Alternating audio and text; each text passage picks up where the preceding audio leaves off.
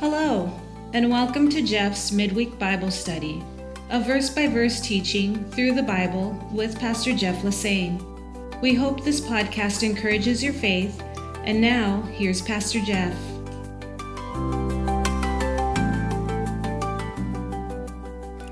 Welcome to the Midweek Bible Study Podcast. You know, when I was growing up, I was not raised in a Christian home. Like many homes today, my parents rarely went to church, and really there was no religious instruction in the house. Ironically then, when I was 7 years old and my brother was 8, our parents suddenly enrolled us into Catholic school for a year. I'm not sure if it was for the religious training or to put us in an environment of stricter discipline. I'm pretty sure it was for the discipline. After that year of attending Catholic school, our parents put us back into public school, where we remained. Once again, I'm not sure why they pulled us out after just 1 year. I don't know if it was the cost or because my brother and I had discipline challenges with the nuns at the school. Once again, it was probably both. Either way, my brother and I were thrilled to get out of there. I'm sure there are many kind-hearted nuns out there wanting to serve God, but the nun I had, as they say in the South, was meaner than a two-headed snake. In the years afterwards, I would refer to her as Attila the Nun. During our 1-year stint in Catholic school, my brother went through his ceremony of First Communion. I'm sure he received instructions and explanation beforehand, but the bottom line is that neither of us were believers at that time. In fact, I didn't even trust Christ for salvation until I was 25, and my brother is still unsaved to this day. But communion then is for believers, and while a child can certainly understand the gospel and be saved at a young age, neither of us were saved. Someone's first communion then should take place after that person has come to saving faith in Christ. Same is true with water baptism.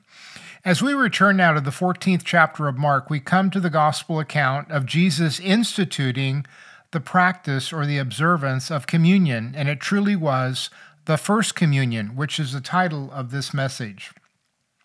As we'll see here momentarily in this passage, this took place while Jesus and the disciples were finishing their Passover meal. So what is the meaning of communion, and why did Jesus choose to institute it at this moment, just before his death on the cross? 2,000 years later, why do Christians continue to observe communion? How often should believers celebrate it? Well, let's read our verses together in Mark 14, and then we can begin to tackle those questions and others along with it. Again, we're in Mark 14, and we're picking up now in verse 12. Now on the first day of unleavened bread, when they killed the Passover lamb, the disciples said to Jesus, "Where do you want us to go and prepare that you may eat the Passover?" And he sent out 2 of his disciples and said to them, "Go into the city, and a man will meet you carrying a pitcher of water. Follow him. Wherever he goes in, say to the master of the house, 'The teacher says, where is the guest room in which I may eat the Passover with my disciples?' Then he will show you a large upper room, furnished and prepared. There make ready for us." So his disciples went out and came into the city and found it just as he had said to them, and they prepared the Passover. In the evening he came with the 12. Now as they sat and ate, Jesus said, "Assuredly I say to you that one of you who eats with me will betray me." And they began to be sorrowful, and to say to him one by one, "Is it I?" Another said, "Is it I?" He answered and said to them, "It is one of the 12 who dips with me in the dish. The Son of Man indeed goes just as it is written of him, but woe to that man by whom the Son of Man is betrayed. It would have been good for that man if he had never been born." And so as they were eating, Jesus took bread, blessed and broke it, and gave it to them and said, "Take, eat, this is my body." Then he took up the cup, and when he had given thanks, he gave it to them, and they all drank from it. And he said to them, "This is my blood of the new covenant, which is shed for many. Assuredly, I say to you, I will no longer drink of the fruit of the vine until the day when I drink it anew in the kingdom of God." And when they had sung a hymn, they went out to the Mount of Olives. By way of quick review, this chapter had opened up with the religious leaders plotting to kill Jesus. We examined those verses in our last podcast message. But those leaders were fearful of the large crowds, so many people flooding into Jerusalem for Passover, so they decided they should wait until after the week-long celebration was finished. However, God's timetable was different, and God had ordained that Jesus would die as the Passover lamb on that Passover Friday. In the meantime, Judas Iscariot had met with the same leaders and cut a deal to betray Jesus for 30 pieces of silver. So while everyone was preparing to celebrate the Passover meal, Jesus was preparing to die as the Passover lamb. Here now in these verses, we come to that night commonly referred to as the Last Supper, when Jesus instituted his first communion. Here in verse 12, we come to Thursday evening of Passion Week and to the beginning of the 8-day celebration of Passover, followed by the week of unleavened bread. The Jewish day goes from sunset to sunset, unlike ours, which is viewed more as beginning in the morning or at sunrise. So at sunset on Thursday night, Passover began, and then it would continue until sunset on Friday. It's very helpful to know that according to the Jewish historian Josephus, as well as the writings that are in the Jewish Mishnah, the Passover meal was eaten at 2 different times. If you keep this in mind, it actually clears up a few gospel passages that seem to be confusing. And so what we mean by that is that the northern Jews in the Galilee region typically ate their Passover meal after sunset on Thursday night, while the southern Jews, in Jerusalem, Judea, they would typically eat their Passover meal before sunset on Friday. Even so, all the Jews, again, were eating Passover meal on the same day because, as we noted, the Jewish day ran from sunset to sunset. But this helps us to understand how Jesus and his disciples, who were all Galilean Jews except for Judas Iscariot, would eat their meal on Thursday night, which then allowed Jesus to die on Friday as the Passover lamb, while the Jerusalem Jews were eating their Passover meal on Friday. The Passover celebration, followed by the week-long Feast of Unleavened Bread, was an important yearly observance for the Jewish people to commemorate their deliverance from slavery in Egypt. Back in the Exodus story, you might recall or know that a lamb was killed and roasted by each family, while the lamb's blood was applied to the doorposts of their homes. At midnight, at God's appointed time, the angel of death then passed over the Jewish homes where the blood had been applied. Along with the roasted lamb that they ate, the Hebrews also prepared flatbread but without leaven, and it lasted for that week. They prepared and ate their meal in haste, and there just wasn't enough time to add yeast to the bread dough and wait for it to rise before baking. Therefore, they ate unleavened bread. And along with Passover, then you have the celebration or feast of unleavened bread. Well, here now in our story, 1,500 years later, and on the eve of Christ's death on the cross, Jesus and his disciples are preparing for their Passover meal. But Jesus has something more in mind, transforming the Passover meal into the Lord's Supper. Here in verse 12, his disciples ask Jesus, "Where do you want us to go and prepare for the Passover meal?" Now, there's more going on here than meets the eye. Judas had already met with the religious leaders and agreed to help them arrest Jesus a few days earlier. Jesus knew this, so if he revealed the location of the Passover meal to all the disciples, Judas would have probably seen it as the perfect time and opportunity to have the leaders come and arrest Jesus. But it still wasn't quite the hour for Jesus to be arrested, which would be later that night in the Garden of Gethsemane. So this secrecy on the part of Jesus was to keep Judas from moving forward until the timing of God's will was just right. Notice then how Jesus handles this in verse 13. He sends 2 of his disciples out with specific instructions. According to Luke 22:8, those 2 disciples were Peter and John. Therefore, the other 10 disciples, including Judas, didn't know where the Passover meal was going to take place. Jesus sent Peter and John into Jerusalem and instructed them to look for a man carrying a water pitcher and then to follow him. A man carrying a water pitcher was not normal, since women usually performed this task in that culture. Therefore, locating that man wasn't difficult, and in verse 14, Peter and John, when they found him, followed him to a particular home, and they asked the homeowner about a guest room for the Passover meal. The homeowner knew Jesus since the disciples delivered the request to him from the teacher, and he knew who that was.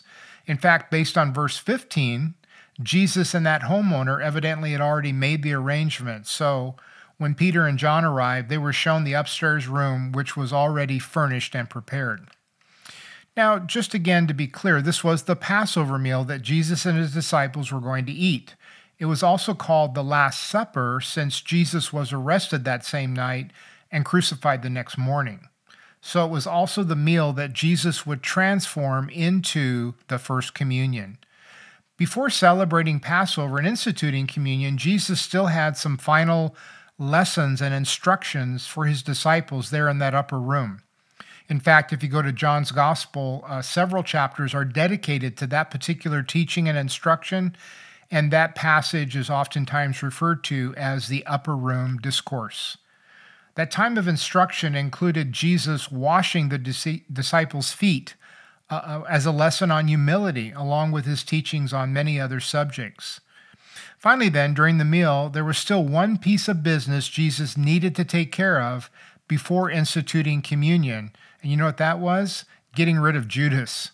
As the group sat there for the Passover meal, Jesus announced to them in verse 18 that one of them was going to betray him. That announcement stunned all the disciples, except Judas, who knew that Jesus was talking about him. Judas had done a masterful job of fooling all the other disciples who never suspected his treachery. Meanwhile, Jesus gave Judas every opportunity to repent and to receive forgiveness. Don't forget, Jesus even washed the feet of Judas that night. Ironically, in the story of Jesus washing the disciples' feet, we oftentimes focus on how Peter was protesting. Remember that? Didn't want Jesus washing his feet because he felt it was below and beneath Jesus to do that. But even more startling is how Judas quietly allowed Jesus to wash his feet, even though he was about to betray the Lord. It's just another indication of his cold and callous heart. Judas was never saved because he never repented of his sins and never believed in Jesus for salvation. One by one, then, in response to that stunning announcement by Jesus that one of the 12 was going to betray him, they all took turns somberly asking Jesus if it was them. According to Matthew 26 and the parallel passage, each of the disciples asked Jesus, "Lord, is it I?" But in stark contrast, Judas asked him, "Rabbi, is it me?" All the disciples called Jesus Lord except for Judas, who called him Rabbi. In fact, search the Gospels and you will see that Judas never called Jesus Lord because Judas was never saved. Jesus quietly exposed Judas as the betrayer, but the other disciples didn't seem to catch it since they didn't know that it was Judas until the actual moment of the betrayal in Gethsemane. The Gospels reveal that Jesus identified his betrayer as the one who would dip his hand with bread into the same dish of olive oil with Jesus, but even then the disciples didn't catch it. Now, when we combine all the gospel information and piece together the chronology of events in the upper room, we discover that Judas left the room soon after Jesus spoke of betrayal. In fact, you might remember Jesus said to Judas, "What you are about to do quickly," referring to his treachery. But once again, while the other disciples heard it, they didn't catch it and they didn't see what was going on. They simply thought, well, Jesus was sending Judas out on an errand, maybe to help the poor or something. After Judas left the room, then Jesus instituted communion. So I'd like you to catch this, please. Just as all the leaven was removed from the house of the Hebrews during Passover, Jesus removed the leaven of Judas from the house before he instituted communion. Now I would like to spend the remainder of our time on the subject of communion because it's very important to us as believers. Again, we probably most commonly in evangelical churches refer to it as communion, but also we call it the Lord's table and the Lord's Supper. All of those are New Testament terms. Some even call it the Eucharist. Eucharist comes from the Greek and simply means to give thanks. The institution of communion is described in the first three Gospels, Matthew, Mark, and Luke. It's implied in John's Gospel, but then it's also recorded by Paul in 1 Corinthians 11. Now, Paul was not there in the upper room. In fact, he wasn't even saved until sometime later. But by divine revelation, God had revealed the intimate facts of that first communion to Paul. So then, let me share with you, if I may, 10 biblical facts about communion. And hey, if you're able, you might want to write them down for future consideration. Number one, talking about communion, it was instituted by Jesus. We saw that here in the passage. It was Jesus himself during the Passover meal who took two of the common elements from the table, bread and wine, and then incorporated those elements into the elements of communion. He not only instituted communion, notice that Jesus participated in it with his disciples. And Jesus did the same with our other Christian ordinance of water baptism. He not only gave us the command to be water baptized in Matthew 28, but Jesus was also baptized himself in the Jordan River. Secondly, when we talk about communion, we want to note that it represents the new covenant. Now, this is something very important that I don't want you to miss as far as Jesus was concerned. This was intended to be the final Passover celebration as well as the first communion. Let me repeat that in case you missed it. This was intended to be the last Passover celebration as well as the first communion. The Passover not only commemorated what had happened 1,500 years earlier in Egypt, it was pointing forward to the coming Passover Lamb of God, Jesus Christ. Jesus took two elements from the old ceremony of the Passover meal, the bread and the wine, and turned them into the new covenant of his body and blood in communion. Passover then was transformed into communion and into part of the new covenant. Therefore, this was not intended to be an addition to the Passover, but rather to replace it and even transform it into a new covenant observance. That's because the Old Testament was closing and the New Testament was beginning, and Jesus would ratify the new covenant with his death on the cross the very next day. So today, unsaved Jews continue to observe Passover, and it reflects their rejection of Jesus as well as their rejection of the New Testament. If they were saved, and there are many Jews that are, they would be observing communion to celebrate their salvation rather than Passover. When Jesus died on the cross the next day, the veil in the temple, remember, was supernaturally torn by God. Jesus became our mediator and eternal high priest. His death was the final sacrifice for sins, the end of the Old Testament animal sacrificial system, the end of the old and the beginning of the new. Number three, then, the elements of communion are symbolic. Now, if you don't have any background in Catholicism, hey, I got 1 year under my belt, right? I told you about that. If you don't have any background in Catholicism, then you might be thinking to yourself that this point is pretty obvious, that the elements are symbolic. Of course they're symbolic. It's not literally the blood and body of Jesus, and you would be right. However, the Roman Catholic teaching is that a miracle takes place in every Catholic Mass with communion, whereby the elements supernaturally become the actual body and blood of Jesus. The Roman Catholic teaching of this is called transubstantiation. Now, in the moments when the Catholic priest blesses each element, they believe that they are becoming the literal body and blood of Jesus according to their doctrine. As you might recognize, there are several biblical problems with the teaching of transubstantiation. For one, while the Spirit of Jesus is omnipresent as God, in other words, Jesus is everywhere at once, his physical body remains in heaven. He's seated on the throne above. The physical body of Jesus is not omnipresent, so it's not there in those Catholic services. Secondly, Jesus was using a simple, straightforward illustration, and when he said to the disciples, "This is my body and this is my blood," he was in the act of handing them bread and wine to symbolize that. Remember, Jesus was still in his body when he handed the bread to them and said, "This is my body." The blood was still flowing in his veins when he said, "This is my blood." Clearly then, his body and blood were separate from what those elements were representing. Thirdly, Jews are strictly forbidden from drinking blood or from eating meat with blood in it. But that would be exactly what Jesus would be asking them to do if transubstantiation was valid. Fourthly, and the most important, Those who treat the elements as being the actual body and blood of Christ, well, then every time they partake of communion, they're re-sacrificing and re-offering Jesus for their sins repeatedly. Scripture clearly teaches that Jesus died once and for all for our sins on the cross at Calvary.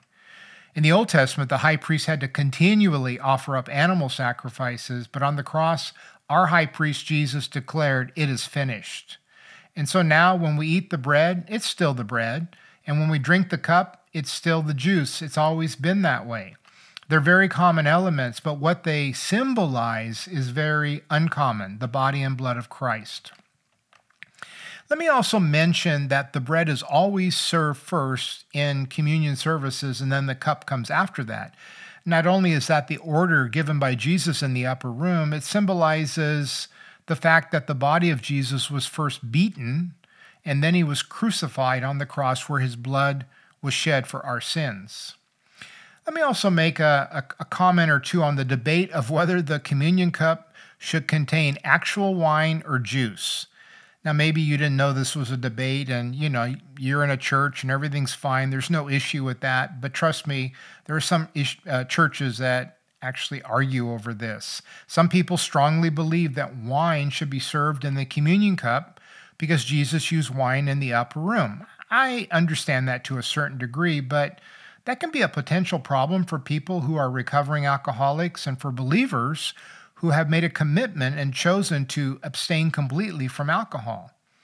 As a result, most churches choose to use grape juice instead. And listen, while we're talking about it, we need to be reminded that wine comes from grapes, which are allowed to ferment longer in order to become alcohol, while grape juice comes from, grapes, but it's simply unfermented. So in the end, it's very much the same substance. And by using grape juice, I think it's a wiser option. Well, number 4, when we talk about communion, the purpose is remembrance. That statement from Jesus, "Do this in remembrance of me," is not recorded here in Mark, but it is in Luke's gospel. It's also highlighted twice by Paul in 1 Corinthians 11. So the elements are symbolic, and they serve as a memorial and reminder of his great sacrifice for our sins. Communion invites us to look back to the cross and to remember what Jesus did to achieve our salvation. In fact, it's worth noting that the Greek word for remembrance means so much more than just in memory of. This word carries the idea of a present participation in a past event. So the Lord's table then is both a memorial and a participation. And here's an interesting paradox about our faith. God has removed our sins from us as far as the east is from the west, and he promises to remember them no more, Psalm 103.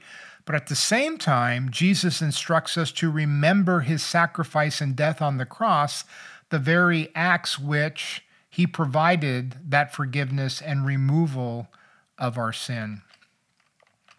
Number 5, communion is ongoing. As believers, we have 2 ordinances or sacraments in the church: water baptism and communion. Water baptism is a public testimony of our salvation. Communion is a remembrance and memorial to the sacrifice of Christ for our salvation. A significant difference between the two is that our baptism is a one-time event, while communion is an ongoing observance. In 1 Corinthians 11:26, Paul writes of communion, "For as often as you eat this bread and drink this cup, you proclaim the Lord's death till he comes." So every time the church has a communion service, it's declaring the Lord's death, proclaiming what Jesus did for us. Which brings us to another topic of debate. How often should churches and believers partake of communion? Well, the New Testament doesn't give us a specific answer to that question. Obviously, communion is special and important to us as believers. However, communion frequency is not quite as important as communion attitude. In other words, we don't read of any New Testament believers ever being rebuked for how often they took communion, but the Corinthian believers were certainly rebuked by Paul for their selfish and sinful attitude leading up to communion there in 1 Corinthians 11. In my opinion, communion should be taken regularly because of what it represents. And of course, now you want to know what I mean by regularly, don't you?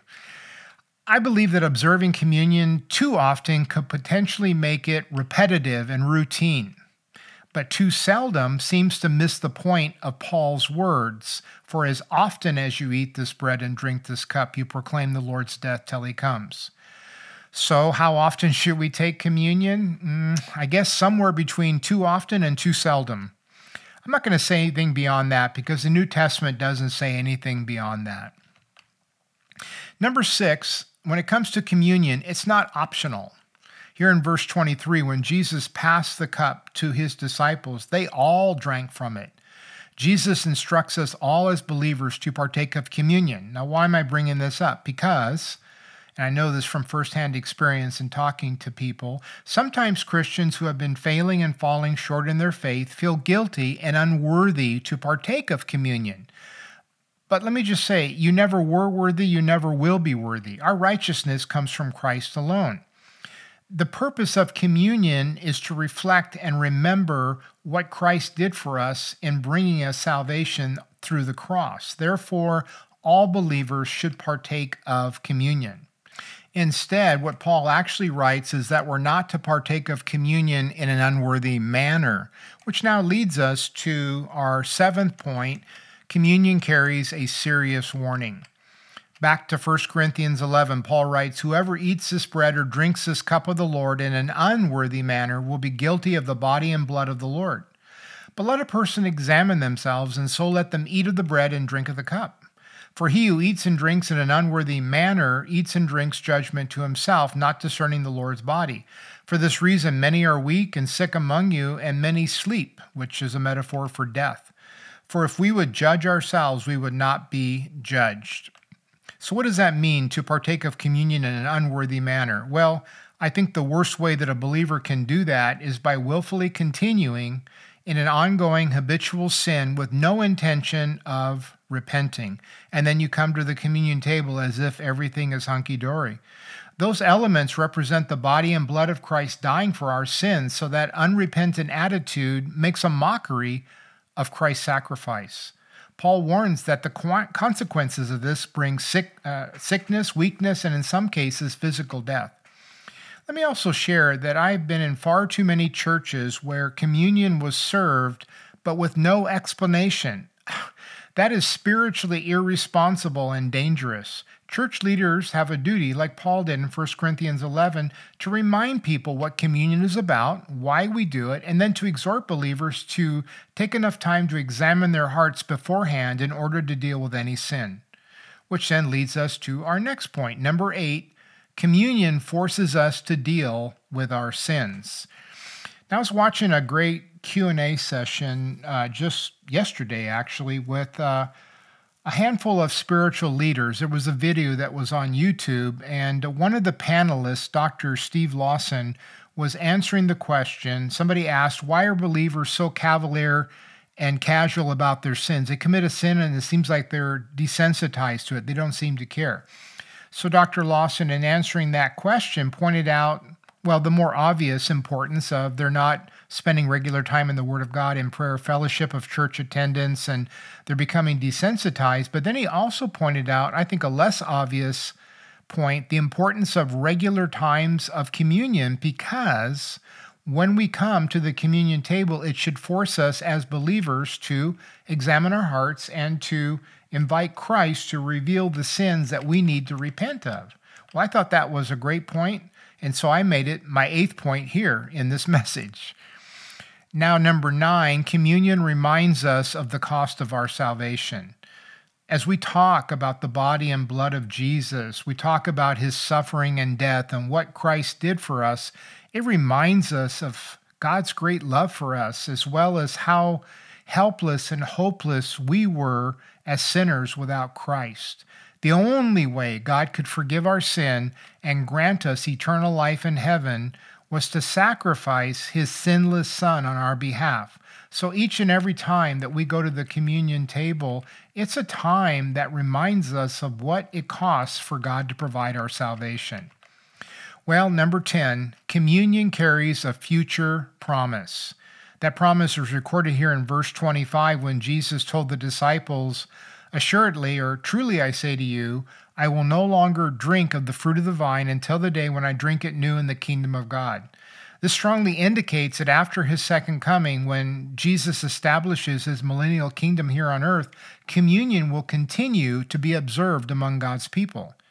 But wait and listen to this. In Ezekiel 45, we read that in the millennial kingdom, Passover will also be observed.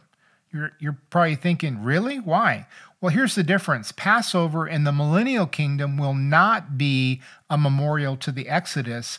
It will be a memorial to the cross when Jesus became our Passover lamb. Remember, the deeper meaning of Passover is Jesus and the cross. It was a foreshadowing of what was to come. And so more than freedom from slavery in Egypt, it's about freedom from slavery to sin. It's not so much about the old covenant, so much more about the new covenant. And so we say to the Lord, thank you, Jesus. In your name, amen.